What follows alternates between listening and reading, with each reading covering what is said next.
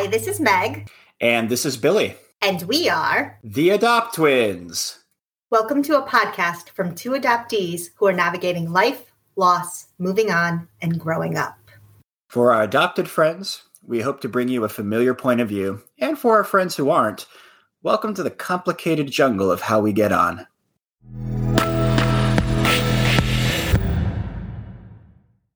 Have you heard the news story? From what I understand, they are trying to get their child back, but a Marine took the child and a judge somewhere put through an adoption of that child to this Marine. Whoa. Have you heard about this? No. I know that Kabul was a massive calamity, and I know that that's going to create all kinds of dynamics that will upend even the strongest bonds of safety.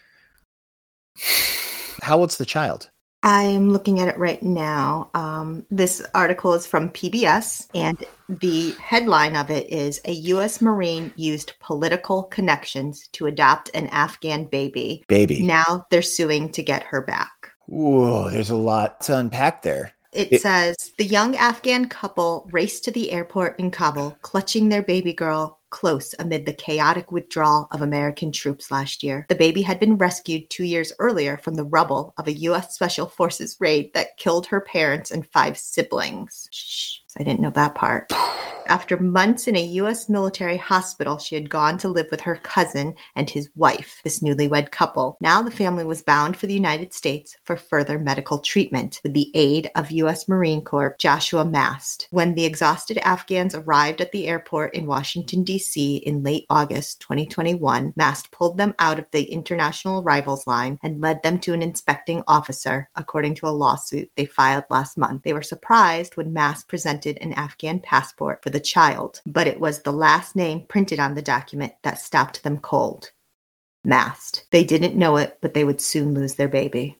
This is the story about how one U.S. Marine became fiercely determined to bring home an Afghan war orphan and praised it as an act of Christian faith to save her. Letters, emails, and documents submitted in federal filings show that he used his status in the U.S. Armed Forces, appealed to high-ranking Trump administration officials, and turned to small-town courts to adopt the baby, unbeknownst to the Afghan couple, raising her 7,000 miles away. The girl is now 3.5 years old. So he used his clout to, in his mind, save a child from barbarians.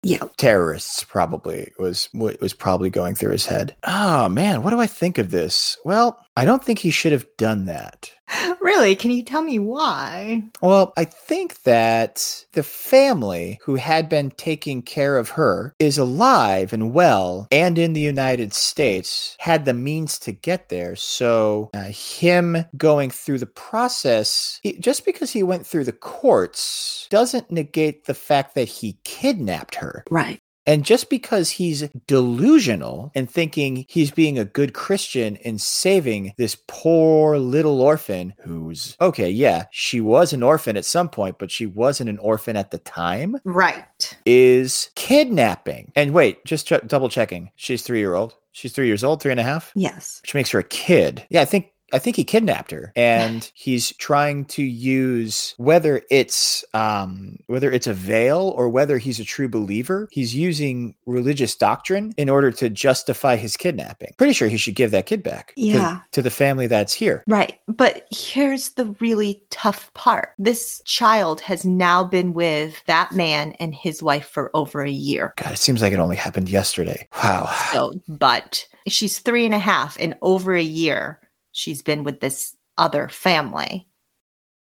How do you then explain to this child, when you're 2 years old, what do you remember? I mean, I'm sure if you're 3 years old, you remember a lot of stuff from when you were 2. I don't know. I mean, I would think so, maybe.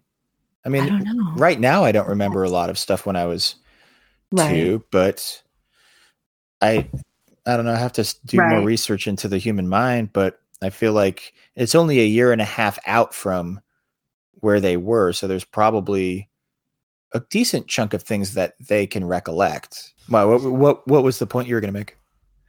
that this child, if she's forgotten about her other life, no matter if she's was stolen or kidnapped, to figure out how to bring her back to her family, like just what that's going to do to this child. I'm not saying that she should stay with her kidnappers. That is not what I'm saying at all. But I want to know how this child gets helped through this situation. She's 3.5 and she's already gone through so much trouble. Her birth parents died in an attack. She was pulled from the rubble.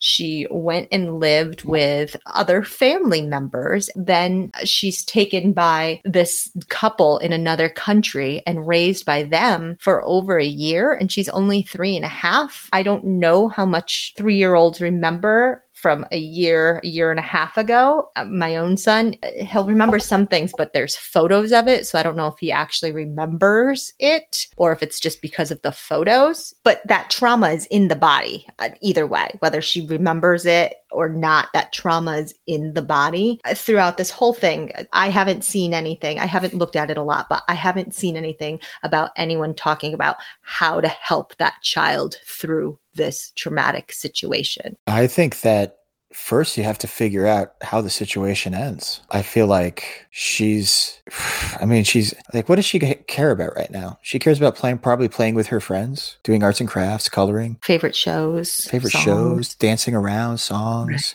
That's all she cares about right now, probably. Right. And so all of this going on in the background, helping her through it, there's going to need to be like an understanding when it's time to take action. But I feel like if there's consistent updates that are going to be going on, oh gosh, that's going to create a whole whirlwind of just chaos in a child's mind. How do you help somebody through active chaos? Do you think the Christian couple is going to relent to therapy? Do you think that they're going to ask professionals? Do you think they're going to let anybody in who's qualified, legitimately qualified, to help somebody through this very unique situation? Because I feel like a lot of times the biological family just never sees them again in these situations until they get a chance to reach out when an adoptee is technologically literate enough to do so, right, or to receive. I mean, there's plenty of war orphans who are kidnapped from their families, but the fact that they were able to find her again, that part I don't hear of often. The Christian thing to do is give their kid back to the family that was raising their kid. I just hope, however this ends, that whoever she ends up with is equipped to get her the help she's going to need, because there's no way she's come out of all of this unscathed, and there's no way that should she move back with her family, she doesn't gain more trauma from that. What kind of help would you suggest? I don't know, but I really think that through this, they need to have a child psychologist involved to try to help her. And if it's something where she is going to go back with them, have a transition plan in place where it's not just, okay, the court said this, and now that day when the gavel drops, the kid goes with this other family. Like, there has to be some sort of plan in place where she gets to spend time with the other people first she hasn't seen in so long and might not remember before she's just sent over there. So would she go back to Afghanistan? No, it sounds like they are in the States now. Okay. Sent over there to her other family. I got you. So the ideal situation to me in terms of, or what would be best for her based off of what you have put out there, is having a professional in the room and then having a transition process that would involve both families acting like adults, right, and having their best interest for the child, understanding that best interest is them going to their rightful family, and understanding and being clear on who the rightful family is. Because if they do that, she will probably be able to have a relationship with both families. Right. It'll be like a weird little part of her history, and it'll be a fun way to describe why she feels like she has two dads. But if they disagree, geez, what a mess. That's the thing. This is all left up to them, as if they want to get a child psychologist involved. And that is something that I've been working on the state level with the state reps for Connecticut about having family law changed, where when there is a case that is taking place in the court and a minor child is involved, a child psychologist must be working with that family, not for the family, but for the child. Yeah. So that whatever is going on, whether it's a situation like this that's very abnormal, whether it's a divorce, whatever it is, that psychologist is there specifically to make sure that the child is going to be okay in the process and how we make it okay. What do we do? What are the steps that need to happen? That would be wonderful. I don't know if it would prevent trauma, but it would make it very easy to work through a traumatic experience a lot sooner. Yeah, exactly.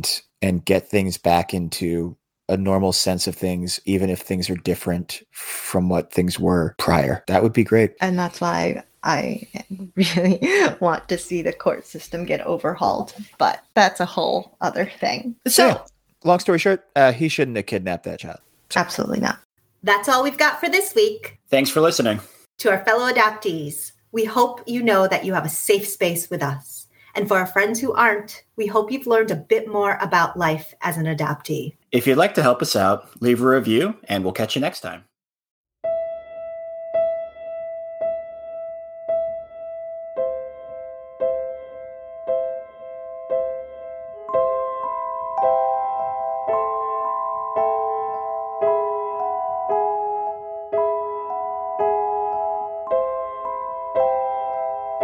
The Adopt Twins is produced by CS Creative Studios.